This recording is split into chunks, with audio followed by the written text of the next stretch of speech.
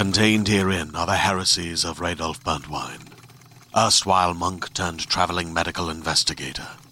Join me as I uncover the blasphemous truth of a plague-ridden world, that ours is not a loving God, and we are not its favored children.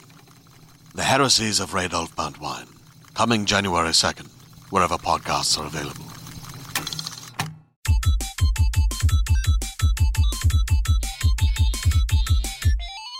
Hello, welcome to the IGN UK podcast, the only place in the world where me, as a middle-aged man, can talk to 17-year-old boys without fear of getting done over by the police.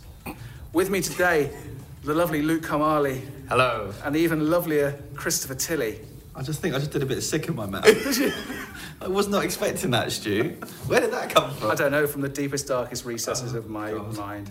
How's everybody been? You've managed to get into work all right this week? Because here in London we've had a terrible tube strike, which meant that it's just been a nightmare for everybody. And by everybody, I mean me, because you guys seem to have got away with it. Yeah, so I got just changed lines, and I got in. It was actually quicker because we didn't stop at all the stations that we usually stop at. And Stu, on the other hand, how long did it take you to get in? You went for the bus route. Yeah, it took me 2.25 hours to get in. It took me 3 hours to get home. Yeah. I live 8 miles away. I could have walked it, and it would have been faster. I was late for my interviews on Wednesday by 10 minutes, but there was no one else there, so I actually went straight in and did my interviews. That's handy, isn't it? With the RoboCop cast, which I wish I'd not bothered. And then Thursday, I was in the earliest I've ever been in. Amazing. I left 10 minutes early and from home and got in 20 minutes early to the office. So the secret is, you're on the Northern Line? Northern Line. And I hope they strike every week. Yeah. I'm usually on the Piccadilly, but I took the District this time. But don't you live like 100 yards from this building? Yeah, no, so I have... Yeah, that's where I live with my parents, but I live with my flatmate. I'm in Earl's Court. Oh, that's cool. It's still quite near. I've done things this week, I just remembered. Yes, we were going to talk about this. Were we? Yeah, probably. What have you done? I have been to 2 events this week. On Monday, I went to an event for the Vikings, which is out on Blu-ray and DVD this week, the History Channel series, which I'd never seen before. I went down to the British Museum. They screened the first 2 episodes, and then there was a talk by the creator of the show, who's a historian. He wrote Elizabeth, the movie. Good movie. The Tudors. It was good fun, the show. Very Game of Thrones. You can see they've been inspired by Game of Thrones. Bloody, violent, filthy, sexy. I enjoyed it. I think I'll keep watching. Okay. I learned things about the Vikings. Very clean people. Really? Carried round combs with them. When does it start? It's already been on the History Channel a while ago, so Series 2 is on soon. Okay. Yeah, it's out on Blu-ray. They carried combs with them? They carried combs with them on Luscious their raids. blonde to hair. comb their hair. They were very clean compared to the Anglo-Saxons. Oh, we're skanky bastards. Yeah, but the Vikings seem to have the reputation for being a filthy people. But there was quite a lot of rape as well, so... You take the rough with the smooth.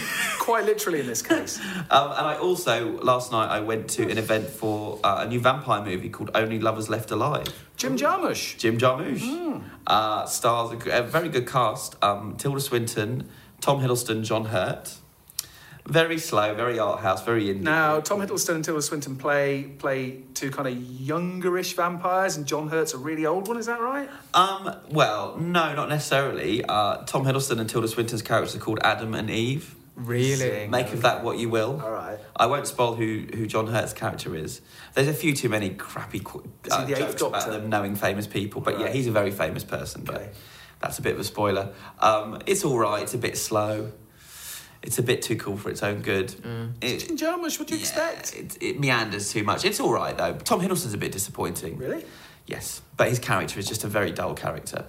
But then afterwards there was a concert. Jim Jarmusch's band played. What are they called? Well, I kept saying Squirrel, isn't it? I keep thinking of Up. Squirrel. Yeah. Squirrel. They were all right. They went on a bit. They meandered. Jim Jarmusch. I keep saying it, mate. It's Jim Jarmusch. Of course it's going to meander. But I did stand next to Kate Moss for the gig. How was that? Nice. Come on, then. What's she look like in real life? Pretty. Yeah? Yeah, she's pretty. Scrawny as you think. She's quite skinny. No, she looked quite effervescent. She looked healthy. good. Really? She looked good. Yeah. She was wearing stupidly high heels, spike heels, and a big long fur coat. She looked great. She looked great. And I think she liked me. Really? No. She didn't even look at me. I told you my Keira Knightley story, didn't I? No. This is about, it's got to be 5-6 years ago. I went to, I think it was Southwark Playhouse to see an amazing play called 'Tis Pity She's a Whore. It's terrific. I was in a version of that when I was at university. I played Giovanni. Yeah, anyway, it's not about you. Right.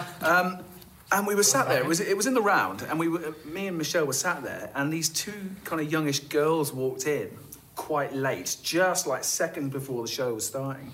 Michelle nudged me and said, "Oh my God, look at that one. Does she think she's Keira Knightley or what?" Oh, no. And so I looked closely, and I said, "That is Keira Knightley." And once you knew it was Keira Knightley, you couldn't take your eyes off her, because once again, she's got an aura. She's just got that film star aura around her that it just makes it impossible for you to look away. And that weird jaw. Yeah, I don't know. when she does that. Weird eyebrow. Why'd you talk like that? She's got a bit of the Emma Watson eyebrow acting. Anyway, one last thing I did this week. What did you do? Last night I went to the Barbican, and they had on an amazing musical show, which was called Blow the Bloody Doors Off. It was musical numbers from early Michael Caine movies.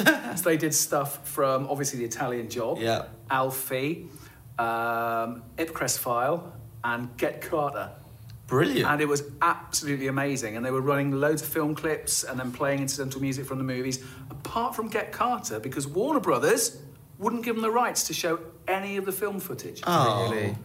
Not even from the remake with Sylvester Stallone? Imagine, that would have been hilarious if they'd stuck that on Get instead. Carter's the best one. What, the best remake? No, it's the best Michael Caine movie of those lot. You think so? I love it. Yeah? I'd go Ipcress File. I love Ipcress File. I could watch that time and time again. Luke, these films were made 40 years before you were born. I like The Dark Knight Rises with him in. That's my Michael Caine film of choice. It's not really starring Michael Caine, is it? Not from the 60s. He does the whole crying thing. You're a sucker for old men crying. I yeah? am. It's a pastime of mine. Let's try and make an old man cry. Oh God, we usually keep it out of the podcast. It's quite simple. I also did something this week, but I can't talk about what it is. Well, then don't bring it up. It was exciting, and I can talk about it next week. Okay, we'll look forward to it next week then. I hope you're on the show. Let's move on and look at some of the news that's been happening this week. And firstly, Sega and the franchise that just will not die. Yeah, so Sega has announced Sonic Boom, which is a new universe in the Sonic universe. And yeah, it's redesigned. They've redesigned the characters. Why? That's the question. Why have they done it? So, if you haven't seen the pictures, they're on IGN. The big difference, they've all got scarves. So, I haven't told you about. There's more to it. But they've got scarves because Naughty Dog. It's an ex-Naughty Dog team, and so it's kind of an homage to their previous works. And but Knuckles has changed. Knuckles is now really tall and muscly up top, and then just skinny legs. So they've redesigned it. It's going to be a new game. This is the third game in their Nintendo exclusive deal. It's coming to 3DS and Wii U. We don't know when. But this morning what's come out is Sonic Team Japan, which is the main studio. They're not working on this game. It's Western developers that are working on it. And Sonic Team Japan is working on something else. And there's speculation that they're working on a game for PS4 and Xbox One and Wii U, which was something that was rumoured last week, though Sega said no comment. Who cares anymore? Seriously, who cares about Sonic the Hedgehog? I'm sorry, Like but Sonic. isn't this... I know, but I kind of liked Sonic, but I'm talking I kind of liked Sonic back when it was Sonic 2. Oh, see, now I quite like Sonic Adventure, which was the one that was on Nintendo consoles. I got it on the GameCube, Sonic Adventure 2. I quite liked that. That was quite a fun game. And they had like this weird Tamagotchi-ish type thing called Chow, and you looked after them and raised them. It was all right. It wasn't a traditional Sonic game, but it's interesting because the previous two Sonic games that were exclusive to Nintendo, so it was Sonic Lost World and Mario and Sonic at the Sochi Winter Olympics, which kick off today. Boycott them. Boycott them. Yeah, they got awful reviews. Look. You can't think of Sonic without thinking about Mario, as far as I can see, right? Because they were kind of, for a long time, they were pitched head to head. Rival mascots. And now what Mario did with I'm talking a lot of nonsense here. What happened with Mario was this very careful, slow kind of iteration of the character where they were very careful about what they did with him, very careful about the games they put him in, and they made sure that they could build him and build him and build him. Poor Sonic has just been hawed to death Well, now they're going to put Mario on pasta sauces and things, aren't they? So that's all going to change. But yeah, did you not hear the Nintendo? Is that as a direct result of the failure of the Wii U? Pretty much, I think. I'm not going to be as negative about this story because whenever I played Sonic before, I liked the game, but I always thought it was lacking scarves. And so now I found out this news, I'm coming back. There you go. Fold. There you go. It got me. Well, there's a TV series as well. There are 52 episodes of 11 minutes coming to Cartoon Network. Can wait for that. So What's with the scarves? Why Naughty Dog scarves? I don't... Well, I mean, Homage? everyone's saying, oh, because they're Naughty Dog. But I'm like, why is that? I guess because Uncharted has scarves. Does it? Well, doesn't it? When there's all that artwork of him, like, in a desert. Nathan Drake in a desert with a... With a neckerchief. Yes. Are these neckerchiefs or scarves? Yeah, they're neckerchiefs. I've misled you. They are neckerchiefs. Because I was thinking a big, thick Doctor Who scarf. No, it's a neckerchief. But, you know, it's a change. And apparently, for anyone, you do need to look at these images for this to make sense because they do look mental. But it's not permanent. It's just for this other universe. It will change when new games come out. I'll be honest, I'm starting to regret you ever reading out this story, Luke. You know what? It's only going to go downhill from here, Chris. 5 minutes of my life I'm not getting back, that's for sure. Can we put a drop in to tell people to scroll through the 5 minutes when Luke starts talking? Just put a lower third. Well, why just leave it to these particular 5 minutes is my question. I have a story. It's about the female Expendables, which is called the Expendables. That's really clever. Amazing. No, there's two projects about a female's kind of action troupe. And this one, there's some details emerged this week. Robert Luketic's going to direct. He did Paranoia and 21, but he's also worked with ladies. He directed Legally Blonde and Monster-in-Law. Sorry, I thought you said Leaky Blonde. That was not a nice story. Film. Yeah. Rumours that Meryl Streep, Cameron Diaz and Mila Jovovich have been approached to be in this film. I don't think any of them are going to be in this film because I've read the synopsis. I like what he's done there. They've been approached. Would you be in my film? Yeah. No, Please leave me I'm alone. taking a restraining order. I was on going to you. say, you're not allowed near me. This is the logline of the movie. When America's Navy SEALs are wiped out trying to penetrate the island lair of a deadly despot who has captured one of the world's top nuclear scientists, it becomes clear that there is no such thing as the right man for the job, and that this is a mission so impossible that only women can handle it. The only way in... Now that seems quite empowering, doesn't it? Mm-hmm. Quite empowering for the ladies. The only way in... Some of the world's deadliest female operatives must pose as high-class call girls shipped in by private plane to satisfy a dictator and instead save the scientist and the day. Oh, I was about to say that's positive discrimination, which is still bad, but no, it's still. So does that mean they can all dress up in sexy outfits while they do their fight Who scenes? doesn't want to see Meryl Streep in knee-high leather boots? Like, Well, now you're being sexy. well, I'm not. She's a brilliant actress And ageist. Yeah, she doesn't need that. So, yeah, I mean, that just sounds really quite misogynist. It really does, doesn't it? I don't like the sound of that at all. No. Although I can get my obligatory 80s reference in here because if they set it in the 1980s, they could call it the Expendable Stars. I don't know what that means. I wasn't born until 89. I'm from the 80s. I'm going to put in a special video-only clip now of the Bell Okay. Stars. The other Expendables, the female Expendables, is from producer Adi Shankar, and apparently he's got Gina Carano and Katie Sackhoff to star, who are both awesome. Who are they? And hopefully, Gina Carano's the girl who was in Fast and Furious. She's the MMA fighter. Yes. She's in Haywire. And Katie Sackhoff was in Battlestar Galactica, and she's in Riddick. Okay. That's her there. Oh, okay, cool. They're both really cool girls. This sounds a bit more realistic. Yeah, and I would. They're quite feminist, both of those actors. I'd like to think that they would make a more forward-thinking action film than what that tripe I've just read out. Yeah. Anyway, runt over. Runt? No idea what's going on with that. The Order 1886 will not feature multiplayer and is 30 frames per second. Don't mind that about being 30 frames a second, really. It's running at 1080p. That's best for the game. Fair enough. However, this whole thing about it being single player and not having a multiplayer mode, this seems to be a recurring feature now with the latest slew of PlayStation 4 games. Is that right, Luke? Yeah, so I actually bought a second DualShock 4 controller and I have absolutely nothing to use it with, which is great. But Infamous Second Son is also going to be... Oh, if you're wondering, by the way, if you're watching the video podcast, why I'm not looking at Stuart, so the mic can pick me up. It's not because I'm physically repulsed by him. Although there is that too. That's a happy coincidence. Yeah. But basically, Infamous Second Son won't have multiplayer, so a lot of the games that we're seeing, especially PlayStation exclusives, aren't featuring multiplayer, which I think is quite nice. The Last of Us was great, and it was single player. I mean, it had multiplayer, but it was mainly single player. I think it's quite nice when Sony's studios properly focus on single player games. They nail them. I thought the future was multiplayer, though. Well, Titanfall is multiplayer only. So, there are studios trying it both ways, aren't there? It just seems on PlayStation they're going for single player, and on Xbox they're not. I don't know. Well, there you go. So I welcome that news, and obviously everyone's throwing their panties in the air about. That's not the right phrase. I mean, getting their knickers in a knot about the fact that it's 30 frames per second because. Did they throw their panties in there before or after they tried it both ways?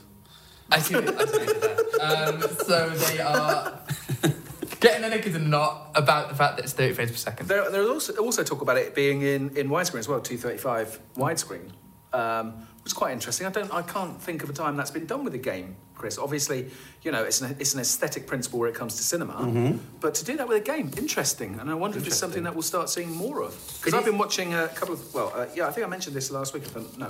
No, I didn't. I talked about it to somebody else. I'm watching Borgen at the moment, catching up with Borgen. That's in 235 and it's a TV show. Wow. Yeah. It's good. Love it. Okay. Really good, yeah. Another one to watch. The order's very cinematic though, so I mean that might be why they're doing it. Good point, well made. What we got next? I've got some news. Okay. It's basically 2 words, the news. Yes. Gary Oldman has been doing RoboCop interviews this week, and Sky Movies asked him whether he had been approached about Star Wars Episode 7, and his answer was, they've called. Ooh. Wow. That's it. That's as far as the story goes. I guess they're calling a lot of people, but I mean, who wouldn't want to see Gary Oldman in Star Wars? I would love to see Gary Oldman. He's in awesome. Star Wars, yeah. Although, which Gary Oldman? Are we going to get over the top villain Gary Oldman? He's never going to play a good guy. He's got to play a bad guy.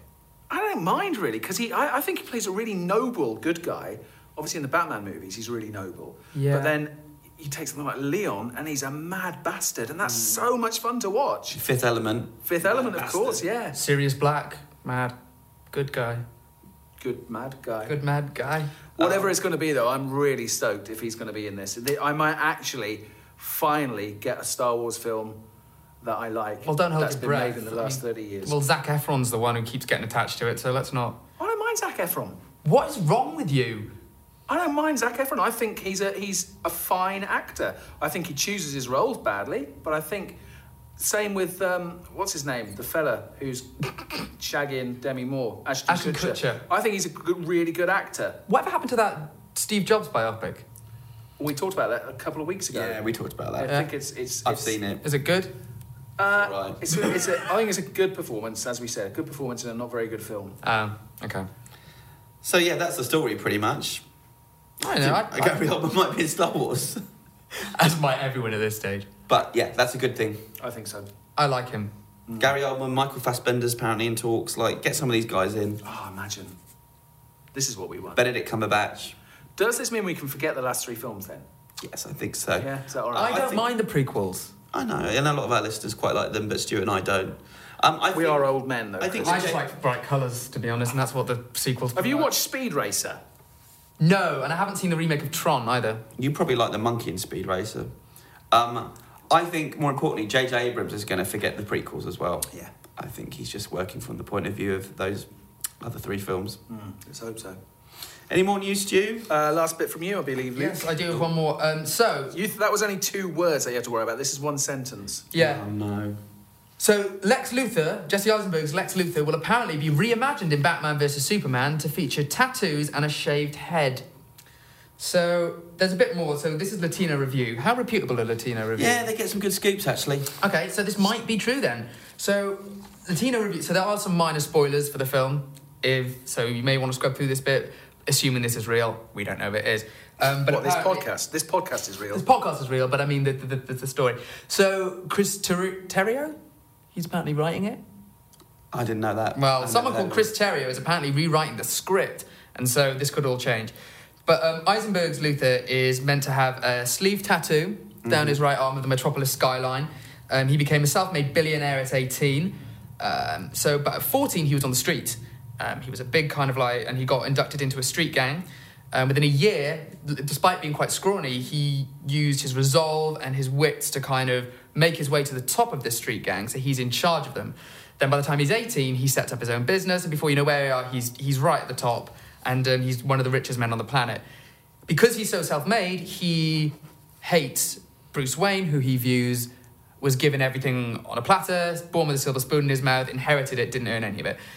So there's apparently a scene early on where Wayne visits Lex in his penthouse apartment, and he basically says they'd like to philanthropically pool their money to rebuild Metropolis. And Luthor's not really into that. He thinks he can do it on his own. He doesn't need Wayne's help, but he realises that he could potentially use Wayne's enormous assets as kind of Wayne Enterprises assets to kind of put on the line as a stake against in this fight against Superman, and kind of... God, I hope it's more interesting than the way you're telling this. Thanks! But there you go. Is there more? No. And how does the film end, though? Because I feel like you've given us quite a lot. I don't know. I assume Batman's going to fight Superman. Yeah, there's probably going to be a massive punch-up. Haven't had enough of them in the first one. Fair enough. With most of Metropolis being destroyed. Once again. Yeah. Well, we had a long... we missed this last week because this broke just after we'd done the podcast last week, but we have addressed this question at length on the Superhero Show, our new weekly show on IGN, which it goes on the site every Saturday, so look out for that. But I guess the casting of Jesse Eisenberg has been quite controversial. I mean, it pretty much melted the internet last week. Yeah. But I think a lot of people, certainly some people in our office, including myself, were all like, oh, no. And then after about 30 seconds, like, oh, hold on, that's actually quite interesting. It's a new take, isn't it? It's a different direction, which is kind of what I want to see in this new movie. Yeah. We all appreciate his performance in Social Network. So we can see, I mean, you can see Lex Luthor cribbing from that. There's a steeliness to him, a nastiness, which I think will definitely come across. An intellectual superiority. Yeah. Even in, like, Now You See Me, like, there's an arrogance there, isn't there, as well? Like, snide. Oh, yeah, I mean, if you want arrogance, he's your go-to guy. You feel like he could outsmart you, although he didn't outsmart Rich Bear Park. No. When he interviewed him and did a magic trick for him for Now You See Me. He did outsmart that other poor reporter, do you remember? Oh, that was embarrassing. Yeah, that poor girl. Yeah, I didn't go Oh, we should put that on the site. Yeah, we should stick that joke. That's Lex Luthor. Yeah, this is Lex Luthor. Cruel to that female journalist. Yeah. Maybe we'll embed that in the story. What has got me a bit worried is the talk of them rewriting it at the moment. Now, it's pretty definite that Bryan Cranston had an audition. Joaquin Phoenix spoke to them. There's even talk of Tom Hanks. So they were obviously going for an older Lex Luthor. Mm-hmm. I want the film to be made start off with a great script and then cast accordingly. With this, it feels like they've done it the other way around, where they kind of... Although that said, if you gave a great screen test and they thought this is our guy, then maybe they've decided to write around that. But it's, I don't know, it feels like a arse backwards way to put a movie together. But this is what Zack Snyder does. He thinks of the spectacle first. He thinks of the art direction first, and then those irritating flesh bag actors, he just kind of crams them in as best he can into his movies. Yeah, that's the way I look at it. Am I wrong? No, I quite agree. But I'm ever the optimist. So I hope. I mean, I'm intrigued. I really am intrigued. Someone mocked up a poster in our comment section that looked really good of Jesse Eisenberg with a shaved head and a nice suit on, just looking angry. And it's like, oh, actually, I can see that now. I think it could work. I don't really have any reservations about it. I mean, the first film wasn't fantastic. The only way is up, right? Yeah, another 80s reference. Yaz and the Plastic Population. Didn't they say the tattoo is going to be a tattoo of Metropolis? Yeah, Skyline, which sounds a bit weird. It's a bit weird. Yeah. But I was trying to think this is my home. You can imagine all that, can't you? Taste it, bang. I don't know, maybe it's to do with the fact that he now has a penthouse and he's looking out over it, and it's just kind of I earned this shit. Yeah. I don't know. Well, it's intriguing. Yeah. Yes. Could be a good twist. I think that's it for news. Don't forget, if you've got any comments on any of the news stories we've been putting up on the site, anything we've talked about on the podcast, IGN_UK feedback at IGN.com is your go-to email address. You can also get us on Twitter and Facebook. /IGN UK. Mm-hmm. Some people have been getting in touch with us. Brian Smith has. This is. I'll apologise now. This is a lengthy one, so sit tight. That's what she said. That's what she said, indeed. Hi, guys. My name is Brian. Love the podcast and especially having the video version. Hiya! Watching Chris's face the other week as he had to run out to drop Mr. Brown off at the pool had my side splitting. I'm glad that's come up again. Every week now, mate. Every week. Oh, man, but come on, it was only the second one we ever filmed. I've done 150 of these and never needed a poo. Bloody hell. I could have got away with it if it wasn't on video. It's like that old gag, isn't it? Honestly, you save all those kids from a burning building, you resuscitate an old man who's dying from a heart attack, and nobody remembers you for that. You shag one sheep, and it's all they talk about. Anyway, I'll watch the Easter egg from the end of that episode, though. Toilet cab. Nasty. No, sorry. So Brian's question is, what do you think about Microsoft's lack of support for the Xbox One in Europe at the moment? Do you think this is a trend that will continue in the coming years? What lack of support do you mean, Brian? Let me explain, he says. I'm specifically referring to the lack of voice commands outside of the 6 countries that it does support, even leaving out English-speaking countries like Australia. And my own country, Ireland, and the UI is not the easiest to navigate without it. When I contacted Xbox support on Twitter, the response I got was there is no ETA, but they're working on it. Then there's the lack of apps at the moment, where it lacks in comparison to even the 360 or any half-decent smart TV. And while the US gets all the NFL stuff, there's nothing like that offered here with Europe's biggest sport, football. Finally, there's the whole 50-60 hertz issue, as well as the issues with Dolby surround sound. While not a major issue, it takes away the point of watching TV through Xbox One to begin with. I find it strange that Microsoft are not addressing these issues in the countries they launched in yet, especially when Microsoft promised us the box that could do everything. They talked about the wonderful functionality of Kinect and how it would be such an integral part of Xbox One, allowing you to snap to your TV or Skype or whatever, but try to snap anything but your controller without voice commands. I just hope Microsoft are not forgetting about us over here, and I also hope they remember that we paid out an extra $200 at £429 for what is at the moment a half-functioning box. It's also making my PS4 seem more of a bargain by the day. Well, I mean, we've talked about Xbox and PS4. I know there's a patch coming. It's the next major patch, and it's one of the things that they are doing is they're moving a lot of the old features on it to make it more like the Xbox 360. So to make it easier for you to find your friends list, to party up, stuff like that. So they are taking feedback, and so that is coming. In terms of support, I'm not too sure, because I know there's still no release window for the Nordics and stuff like that. They seem to be focusing on the markets they're in and not really rolling out much more. But I mean, America was always their primary battleground, right? Seems to me. That was where they wanted to win. Yeah. That's what it seems like they have won. Really? What are the figures like? As far as I'm aware, the figures are very, very close. I'd imagine, because obviously people who come to IGN are quite clued up on games usually. So for us who get all the information, a lot of people were like, oh, the PS4 seems cheaper and like a better deal. But there's lots of brand loyalty. And so I think a lot of people have gone for Xbox One. And especially in America, where you do have the TV stuff, it does make more sense in some respects. Yeah. You know? I mean, I know there were talks with Sky to get stuff over here, but... That was rumour, I thought. Well, so we hear. I mean, apparently they didn't work out, and so... But it's the thing is, you got Sky Player on the Xbox 360. Yes. I think you had to be a gold subscriber, and you had to have a Sky... be a Sky customer.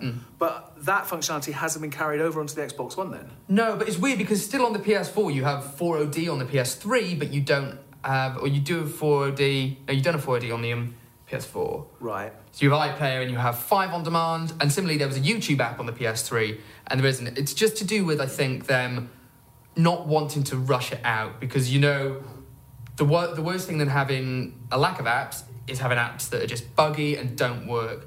And I know they do have kind of tiers and release timelines and things that they aren't sharing with us, but they want to mirror it, right? It just seems a bit sad, really, doesn't it? If you're an early adopter and you're paying, you're paying £430 for a console, which in a year's time or 18 months' time will probably have £100 off that price and have all the apps available for it then. It just seems like, I don't know, you kind of feel that these early adopters should be thrown a bone of some sort for being the pioneers out there and getting this stuff in their house and not getting the full suite of capabilities. I mean, it seems like there was some issues, because I know Twitch was meant to launch with Xbox One and it hasn't. That's been delayed. And the iPlayer app was meant to be very close to launch, and that's now got a kind of undetermined ETA of Q2. So that's slipping as well. So I don't know whether they're just development issues or what's quite happening, but it does seem... Knowing Microsoft, I don't think it'll be for lack of caring or lack of trying. It'll be that there must be some issue that we don't know about. Sure. That's kind of holding it back for now. Well, I guess, as soon as we know anything, we'll let you know on IGN. I'm still confused. Did you say there's a 5 on demand? Yes. Why is there a 5 on... Who would want a 5 on demand? I watched a recreation of the Amanda Knox, Meredith Kircher case on that. Did you? Yeah, it wasn't very good. Was it done with sock puppets? No, it wasn't very good. It was actors who didn't look anything like any of them. And also because no one actually knows what happened, it was... You know, Michael Winterbottom's made a film about the court case. Has he? Yeah. Isn't that with Kate Beckinsale? Yeah. I don't know why she agreed to that. I don't know why he did it. I'd watch anything directed by Michael Winterbottom, though. I think he's a terrific director. Yeah, I don't like it. I didn't like the trailer. Anyway, let's change the subject. All right, then. I have a piece of feedback. It's from Sebastian Gray. It says, "Hi, guys. Hope all is well. Got a question for you about the PS Vita Slim. Yes. I'm someone with large hands. Oh. And I've been toying with the idea of getting a Vita for a while, but one aspect that has concerned me from what I've read and heard on your podcast is that the finger grips rest on the back aren't that great and can lead you to accidentally touching the back touchscreen. The new Vita Slim seems to have larger back finger grips rests. So with that in mind, could you give your opinion on which you feel would be suited to someone like me? I will add that the screen differences doesn't bother me. It's more the functionality and how it feels holds that I'm concerned about." Well, I've only played with the new Vita Slim. We got one in the office last week, and I've played Tearaway on it, which I've had fun with. It's been really good. I don't know. I don't have particularly big hands, but I did have a couple of issues with the grip. But I also had issues with the touchscreen at the back, either being too sensitive or not sensitive enough. And without altering any settings in the game or any settings on the controller, I found that sometimes you just have to glancingly touch it and stuff would happen, and other times you'd be bashing the effing thing and nothing would happen. So I think that is probably more of an issue, that the kind of sensitivity of the thing on the back. Whether or not that's just this particular particular example, I don't know. But I like the fact it's really light. Yeah. It's really light. I stuck it in my coat pocket without even thinking twice about it, you know. The other one was quite unwieldy. So the screens don't bother you because obviously there's been some people saying the old screen is better. It's OLED versus the new one's LCD screen. Yeah. Which I don't think doesn't bother me. Well, I think OLED screens are kind of brighter. They've got richer colours. I think what's off is that some places have been touting this as a new improved screen, and in fact, well, not really improved. But what's interesting is that I spoke to a mate of mine who works in kind of TV and like hardware and stuff, and a lot of the TV manufacturers are focusing on LED screens or LCD screens rather than kind of OLED, apparently. Well, no, OLED is the new screens that are coming to market. But the trouble is they're very, very expensive to manufacture. They're very expensive to make large quality screens. You can, I think there was an OLED screen, like a 19-inch screen or something, brought out a couple of years ago could have been Sony, I might be wrong. But that was it was ridiculous money. It was like £1,000 for a small screen. But yeah, it's much more vivid. The quality is superior. I mean, so I don't think you were listening to your friend properly at the time. I wasn't, no. But I think... were you doing that nodding thing and smiling as he was talking and then actually not listening to what you were saying? Well, he said that, but I don't know how intelligent he is. So, anyway, the Vita was all right. I think the new Vita's quite nice. I like it. I prefer it's more compact. It's lighter than I think it's lighter than the 3DS. Another thing that's annoyed me, though, I thought, do you know what I'm going to do? I'm going to get Netflix on this. Nuh-uh. I looked everywhere. You can't get Netflix on it. Why not? You can get it in the US, apparently. Or you could get it on the US.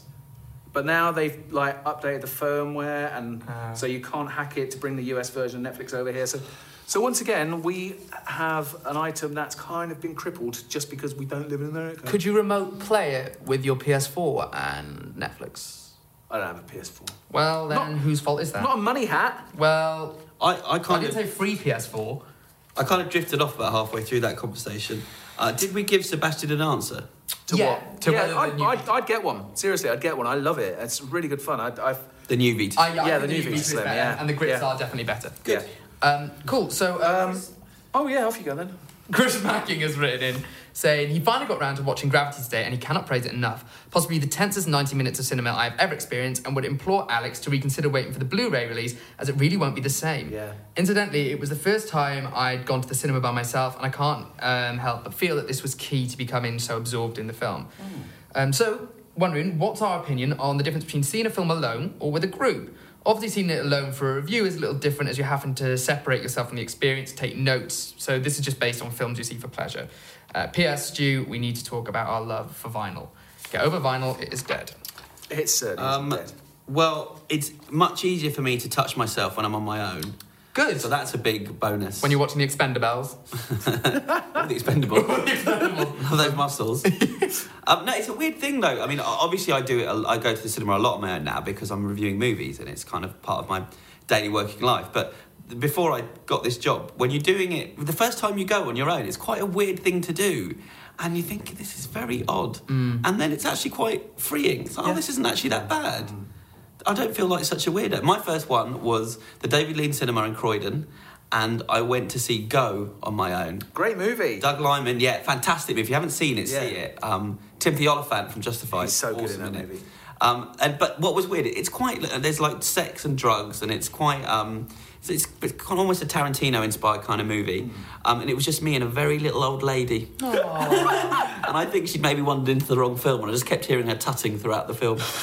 It's like she kept touching her. But actually, it did make me feel a bit self-conscious about the film because there was an old lady. It was just me and an old lady. Yeah, so it did actually affect me in a little way because I kept thinking about this poor lady being shocked out of her skin. What was the first film you saw on your own? Can you remember? Yeah, Reservoir Dogs. Really? Yeah, because it was released and then there was such a massive buzz about it. It came back to cinemas a few weeks later. Yeah, well, it didn't come out on DVD as well. It wasn't coming out on video. That's so right. Well, see it. It got banned. That's why I bought a Laserdisc player, because it was the only way I could get a copy of the film to watch again. It was on Laserdisc. Because I spent a ridiculous amount of money importing a Laserdisc player and a Laserdisc from the States. But yeah, I went to see it one Saturday night at the cinema, and it was absolutely heaving. It was rammed, and I was really lucky to get a seat. But it was one of those things where I just couldn't find anybody else that wanted to go and see this weird movie, and I just thought, screw it, I'm just going to go on my own. And I did, and it was great. And I remember that seeing Reservoir Dogs, I think, was a pivotal moment in my film-going experiences, because it was just unlike anything I'd seen before. It changed everything. Yeah. And funny enough, my experience of that one was at the David Lean Cinema. It was at 18 and I was too young to see it. And it's the one time I went to my dad and said, look, I really want to see this film. I need to see this film. If you go with me, they're not going to question. You just buy the tickets and we'll go in. But it's very violent, and are you cool with that? And he's like, yeah, whatever. And we went to see it, and we both just loved it. Yeah. Like it was, and it changed the industry. It changed the film industry. Yeah. So that was an amazing moment. It's still an audacious film. I remember, there are certain scenes in that film that still make your jaw drop. The way the camera is handled and things like that, it's incredible. I've talked about it before, I'm sure, but there's an amazing scene where it's there's a couple of them, and the camera is like locked off down one end of a corridor, and all you see is like a door frame, and the two characters are just occasionally pacing back and forth behind the door frame, and you just see glimpses of them. Yeah. And he holds this shot for what seems like, minutes and minutes and minutes. And it was just so brave and such an unusual thing to do. Ballsy. Yeah. What's your thoughts, Luke, on going to cinema on your own? Well, because I used to work in an independent cinema and there was a bar downstairs. And during the film, you'd always have one person watching the film. So I watched quite a few films that way, but you'd be serving people. So I don't think that really counts because he's on about the immersion, isn't he? It doesn't. So the only film that I've actually gone to see on my own is The Hobbit, the first one, as a screening at Odeon Leicester Square. And I was on my own, it was my first screening as well, so I had no idea what was going on, all a bit kind of abused by the whole thing. And it was the high frame rate version. And I think actually, I really liked the high frame rate, and talking to my friends about it, I then really talked it up. And then they all took pains to see the high frame rate version, and were like, what are you on about? It was weird, I didn't get it, and I think the reason I liked it, as he said, was because I was on my own, and so I could kind of get into it. Like, I didn't kind of have anyone next to me to be like, God, this is weird, what's happening here? This is so odd. I just kind of had to be like, I'm here for, a good 5.5 hours, so I may as well just watch it and get into it. See, but nobody I ever go to the cinema with would dare talk to me during the film anyway. Because it's just like, I'm here to watch the film, I really don't care about it. All my friends are those annoying kind of like, I know what's happening here, this is what's happening. I actually shushed two girls last night at the Only Lovers Left Alive screening. Really? They kept talking and texting. Grim. Ugh. But no, it's interesting. I'm interested to hear what the listeners think about going to cinema on your own. And if you haven't done it, try it. Try it. It is liberating. It's not as weird and as weird and odd as you think. Yeah. This is from Joshua Pigott Smith. Did Alex actually say Hugo Boss model Ryan Reynolds looked like a dodgy-eyed pig? Did this happen last week? So when I was out here? he complained that Ryan... it was Deadpool, wasn't it, we were talking about? Yeah. And he said that Ryan Reynolds looks It's like Joshua says, I'm not even his biggest fan, and I love you, Alex, but come on, he was banging Scarlett Johansson. Shame on you, Luke and Chris, for not calling him out. No, absolutely right. I mean, I met Ryan Reynolds in Texas. I have a picture of his face on my desk. I've got a picture of me next to him, and yeah, you don't come off the better of those two when you're standing next to him in a photograph. Do not stand next to Ryan Reynolds in a picture. He looks great. I think he's a very attractive man. Yeah, that's weird from Alex. Jealousy, for sure, yeah. Jealousy. Maybe he's never had a look at his face, he's been distracted by the abs. I have an email from Simon from Leeds. Oh, yeah, hiya, Simon. I don't want you guys to address this too much. I just want you to give me answers, okay? Right. I'm going to pitch you the questions. He says, quickly I'll say, first of all, thanks for 3DS help. On your advice, I got myself an XL. I'm having a lot of fun with Zelda. Glad we could be of assistance. Good. And then Simon says, who do you reckon would win in a fight? Okay. Riddick versus Batman. Batman. Kratos versus Superman. Kratos, Yeah, Kratos. I think. Solid Snake versus Sam Fisher. Sam Fisher. Yeah. Okay, Sam Fisher. We'll go along with that. Drake versus Indiana Jones, brackets in his prime. Indiana Jones. Drake. Good. He was talking about Drake the rapper, by the way. Right. No, he wasn't. I like JJ. Well, he did beat up Chris Brown. That happened. Is that a Good. thing? Yeah. Good. Was over He Rihanna or deserved something. it though, didn't he? Probably. Max Fuller. Okay. Not that I'm advocating any violence. Great. Recently, I got into the indie gaming Little bit. scene. I bought Fez, Orcs Must Die 1 and 2 just last week. Wondering what your guys' favourite indie games are or your favourite indie films. Thanks for the great podcast. So, let's start with... Tilly, do you want to do your favourite indie films? I can do, but funnily enough, the film I wrote down was Reservoir Dogs. Really? Yeah, when I was thinking about this Wow. earlier. What laughs? I think Reservoir Dogs, well, it just changed independent cinema, like we said earlier. I think it's a brilliant, audacious debut, made for no money, and yet, you know, it looks like it cost a lot of money. Yeah, I wrote down a few. I mean, they're all kind of from the 90s, but Swingers is one of my favourite movies. I love Swingers, and the story behind that movie is as interesting as the movie itself, how they got the money together to make it. Jon Favreau wrote the script, autobiographical. He did a bunch of readings with all his friends around Hollywood, and he kept getting offered lots and lots of money for the script so that they could cast famous people in it. And he stuck to his guns, made the movie for very little money, and all those actors are basically playing themselves in that movie, and that's why it works, the chemistry between them all. Blair Witch Project, I think, is a really interesting independent film. Yep. Because it's the first time First found footage movie. Wasn't it? Kind of. The first one that hit big. And it's the first film that really showed people that you can do this yourself in this day and age. Yeah. You don't need big budgets. You know, that's since Paranormal Activity and, you know, people releasing film themselves. That changed everything. But then there was Clerks. Of course, yeah. You know, shot in black and white, 60mm, tiny budget. Yeah. Movies like that are always interesting. I mean, Man Bites Dog was another great example of that. Really low budget and a really affecting movie as well. All these, like you say, seem to come out around about the same time, didn't they? It's difficult as well to kind of have that divide between an indie movie, what you think of as an indie movie, and what is just a low-budget movie. Yeah. Because they can be quite two different things. I mean, look at all the Troma stuff that came out. Tiny budgets. Yeah. But would you really call them indie movies? Yeah, no, it's and a lot of these films got bought by big studios and released with a lot of money behind them, so... Yeah. Like, Usual Suspects was an independent film, but Was you don't really think of it that way. You think of it as a big studio movie, don't you? Yeah, with lots of famous people in it. Yeah. Well, they weren't all that famous back then. What about you, Luke? League. I want to know what Lee's favourite independent film is. I don't really... Films... I don't really know about films. Games I can do. Go on then, games. Save your games then. We put him on the spot there and he couldn't go, could he? I freaked out a little bit. I didn't know what was happening. Yeah, I don't know. Don't Starve on PS4 is one that I've kind of gotten into recently. That's all right. Yeah. It's quite... I've heard a lot about this, but I don't actually know what it's about. So there's quite a steep learning curve in the sense that you kind of have to survive, and the point of it is don't starve. Like, you know, when night rolls around, things get a lot tougher and stuff. And there's a very steep learning curve, and there are guides and things, but the real enjoyment comes from just picking it up, being thrown in, figuring out what the buttons do, everything to do. And I mean, a lot of my friends actually have lost patience with it, just because it's so kind of... It's quite obtuse to get into, but it's worth it. And then the other one that I really enjoyed on PC is a game called Papers, Please. I don't know. Oh, yes. Have you played that? I watched Krupa play it. I watched Krupa play it. Yeah. So it was in that Charlie Brooker show, wasn't it? Yeah, so it's like a kind of has a lot to say about immigration and stuff, but it's just very, very cleverly done. And no, I really, really enjoyed that. That's kind of it's quite a simple idea, but it had quite a strong resonance with me, so I really liked it. And I guess, well, obviously the standard things of Journey, Reservoir, stuff like that. Yeah. Obviously. Journey's great. I still love Journey. Yeah. It's still a beautiful looking game. Liberty City of Heroes, the headline for this email. I've got two emails. I'm going to read them back to back. This first one is from Actual Foxhole Atheist. It's an amazing name. Listening to the discussion on the podcast a couple of weeks ago of a GTA 5 style game but without the criminal elements immediately got me thinking about other possibilities. As someone who played City of Heroes and City of Villains... MMOs? Yeah. Very good. Greatly enjoyed them. I'd love to see a superhero game set in the GTA 5 world. I mean, literally building a game into the already existing Liberty City map.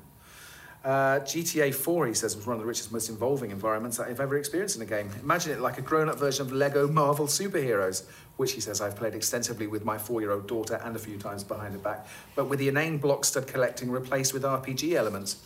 And also from Philip Morgan, he says, with the ever-increasing success of the GTA franchise, the excellently detailed American City replicas on previous-gen graphics, it is now time with the new gen for a return of the Getaway franchise. Can you imagine PS4 graphics rendering a couple or more UK-based cities? That'd be great, wouldn't it? Imagine that. Great idea. I swear, because I know Rockstar have been asked about coming back to London or something like that, and they've and ahed about it, but they've said, they feel it's been done. So I don't think GTA's coming back, but no, the Getaway's a good shout. Would be great. I wonder if they see now we've got these next gen graphics, and with the way things can be mapped a lot easier and stuff like that. I wonder if it's easier for them to actually build worlds like this now. Do you know what I mean? It seems. So Watch Dogs is Chicago. Infamous Second Son is Seattle. Yeah. The Order 1886 is London. It's Victorian London. So. A lot of them are kind of taking real-world settings, but, adding bits of twists. So I guess the data's out there now, isn't it? I mean, everywhere is mapped to within millimetres of everything else. So I guess it's just a case of collating this data and... if you can do it... honestly, I don't know. It took so long for GTA 5, but they showed that it could be done on last-gen consoles. Yeah. So, why not? Great idea. I look forward to that.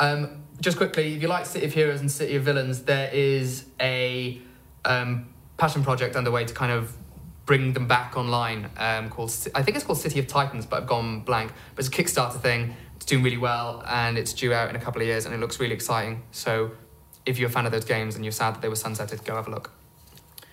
Just looking after my MMO, Pete. Both of them. Oh, fuck off. So, what number are we on? I don't know. Stu messed it all up. So He I'm did. really confused now. Yeah, because there were 2 4s. So well done, Stu. Were there? Unbelievable. So Wesley Saunders says, I can remember clearly when about 3 years ago... He actually did make that noise, yeah. I think he fell asleep on the keyboard. I can remember clearly when about 3 years ago, at the tender age of 14, I first played Assassin's Creed 2. It was the first time I remember getting involved with a story and an amazing character and thinking like one of you fancy reviewers. I am, however, yet to have the same experience with films and find them pretty boring, only being interested in big explosions and other such things. I came halfway to epiphany when watching This Is England and would like to ask you your opinion on what film would complete my journey to true film appreciation. Something similar to the awesome Shaun Meadows film mentioned above. Shane Meadows, Luke. Well, he's written Shaun. I don't care, but you should know it's Shane Meadows. Oh, yeah, because I watched This Is England. It sounds like something about football hooliganism. There's the pull quote right there. I'm not getting involed in that. I guess we should mention Reservoir Dogs again at this point, should we? God, get over Reservoir Dogs. Are there other films that have been released since the 80s? 90s. Oh, really? Yeah. Wow. I don't know. I mean, movies, how can you... It's difficult. It's really hard. I mean, if you... You're going really high pitch there. Look, if you like stuff like The Last of Us, that's basically a film where you control the characters. Yeah. So just go and watch a film where you don't control the characters. Right, so that's not really helpful in any way, shape or form, is it? I think Martin Scorsese's films are a good way in. Those were the first really great movies I properly got into when I was much younger. Like his entire back catalogue, pretty much. Yeah, but even, I mean... Well, not everything. Not everything. Not I mean, the if you... Ambulance one. Do you not like Bringing Out the Dead? Not really. But I don't think you could watch Mean Streets and really appreciate it until you saw some other Scorsese stuff. because it's quite hard going, Mean Streets. Mm-hmm. Goodfellas is probably the best jumping off point, isn't it? Definitely. Yeah. Watch Goodfellas. 3 hours, 2 hours, 3 hours of your life. 2 hours 40, I'd say. There you go. But watch Goodfellas. Let us know you get on. And we'll think up some more for next week. Yeah, there you go. I just rewatched the entire Harry Potter set of films. Yeah, it was similar to Goodfellas. Yeah, very, very, very Felt so. I felt it was worth mentioning. sickening. We're moving on. Yeah. I've got another one. So this is Great. from Stray Cannon. I'm really enjoying Marvel's Ultimate Comics line at the moment, and considering buying all the previous issues of Ultimate Comics X and Ultimate Comics X-Men on Comixology. Is that taking it too far? Is $29 too old for comics? Should I be consumed with shame and hand back my man card? I'll ponder that as I play Knack and beat up some goblins. No. I don't think so. Well, I don't think you're ever too old for comics, are you? You're ever too old for any sort of art form. Also, he does say you should change the superhero show to the Hero Super Show. You have been having issues with branding, so maybe. Have you? What? Have we? No. Why would we change the Hero Super Show? Well, it's just he prefers it as a name. Okay. Take it on board. Message statement, Yeah, I'll have a think. So, I don't know, I think you're right. You can like things at any age, except for children. I have an email from Martin Rackham who says, wondering if you guys could furnish me with your educational opinion or knowledge based upon fact regarding a PS4 release of The Last of Us. Oh. I have both the PS3 and PS4 and I have a small black log of... black log? That was you the other week, Chris, wasn't it? A small black log. It was small. He says, I have a small backlog of PS3 titles I want to play, The Last of Us being one of them. Should I strike you from my backlog list and put it on my PS4 future fun list? Yeah, that's the first question. Not confirmed that there's going to be a PS4 version, and Naughty Dog have said actually today depends. If they've got resources, they might look into it. Listen, it's so good on PS3. Yeah, it looks so good. It plays so well. It doesn't matter. It really doesn't. Just go and play it on PS3. I play it now because the hype's kind of died down a bit as well, so you won't be kind of coloured by it, which is good. And also the DLC is out next week. Yeah. So if you like it, It's an amazing game. It really is. He says, also, should I be playing Demon Souls 2 having finished the Fallouts and Skyrim? Yes, it's exciting. It's an exciting game, but it's very difficult. Don't expect... I mean, Fallout and Skyrim have their tough points, but it's very unforgiving. So give it a go. Dark Souls 2 it looks great, but You said Demon Souls 2. Yeah, Demon Souls 2 hasn't been confirmed, but there's rumours it's going to be a PlayStation exclusive. Okay. And do you like owls? Owls? Yeah, I do like owls. He knows a cracking owl sanctuary Where? near Norwich. Thanks for that. I'm not allowed to go into East Anglia. Partridge. Are you not? Why? I can't go into it right now. But yeah, cool. We forgot to write down the stuff that's coming out this week. But I'm good at my job, so I can figure it out. Hang on. This is where the... So, Mr. Peabody and Sherman is out this week. Which apparently isn't bad. Yeah, I know. I wish I'd seen it reviewed. A bit irritating because we were all hoping it was going to be terrible because nobody in England understands the whole concept of Mr. Peabody and Sherman. Well, do you know who they are? Well, they're characters from the Rocky and Bullwinkle show, aren't they? Which I watched a little bit. There's a great Rocky and Bullwinkle pinball machine. Is there? Yeah, I used to play that a lot when I went to the States. I wish we had a pinball machine in the office. Do you? Yeah, That's either nice. Addams Family or Theatre of Magic. What, They were Dory? two. Why do you want Dory to get... Terminator was a great pinball machine. Wasn't it? Adam's Family's good. Yeah. Agree. The Mamushka! That's the bit I remember from that. What's the date today? The 7th? Yeah. RoboCop is out this week. Didn't know about that. Chris, we haven't really done much on the site about that. I've done so much RoboCop content. If you want to know about the history of RoboCop, if you want 10 things you didn't know about RoboCop, if you want interviews with all the cast, video review. I'm even running a feature on Monday of weird cartoon spin-offs, misjudged cartoon spin-offs. I like the sound of it. Rambo, RoboCop, Police Academy. Rambo Cop, that would be a good one.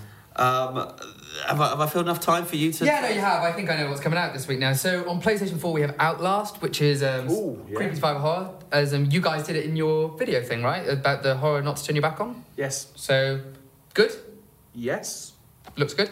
We gave it quite a good review. I think it got an 8 point something. And then Fable Trilogy is out as well, which is for the Xbox 360 and is all the Fable games. Early next week on the 12th, we have Far Cry Classic and also World of Tanks Xbox 360 edition. You love World of Tanks. I don't. I mean, it's fine, don't get me wrong, but it's just like Alex still wants me to write a feature on it, and Why don't you just do as he says? He's the boss. I know, but it's been too long now. I kind of feel The moment's passed. I feel it's a point of principle. Right. RoboCop's all right. You can read or watch my review on the site. Okay. But what I do recommend What is did you another give it? film that I gave it 6.9. That's all we care about. And there's another film coming out this week which I do recommend, and that is Dallas Buyers Club. Yes. Matthew McConaughey and Jared Leto, both of whom might win Oscars next month. It's a very powerful film. Very powerful film, and the acting is just unbelievable. It's Whoever thought that Jared Leto would be nominated for an Oscar, ever? He's been quite good in the odd film. He's good. Fight Club, wasn't he? That was he started just 30 Seconds from Mars. Requiem for a Dream. Requiem for a Dream. He's terrific in that. Yeah. Everybody's terrific in that. It's one of those films that you watch once and you'd never really want to watch it again, but you should because it's so very well made. Very good. Darren Aronofsky, wasn't it? Aronofsky. But yeah, check out Dallas Buyers Club if you Did you do can. Black Swan? Yes. Film knowledge. Luke knew something about a film. I did. Mark the occasion, everybody. Get out a party popper. There you go. Is that it? That's it. Thanks for Not a party watching. without poppers. IGN UK feedback at IGN.com. We'll see you next week. Have a great weekend. Cheerio. Bye.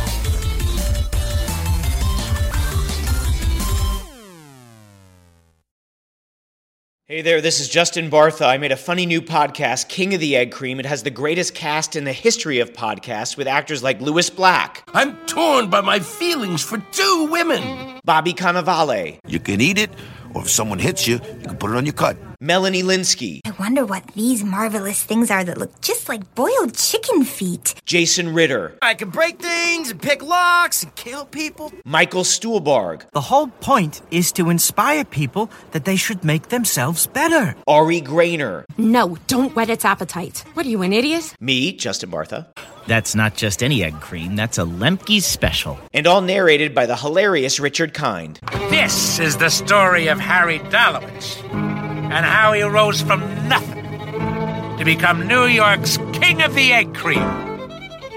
So if you like funny true stories, come listen to King of the Egg Cream, available wherever you get your podcasts.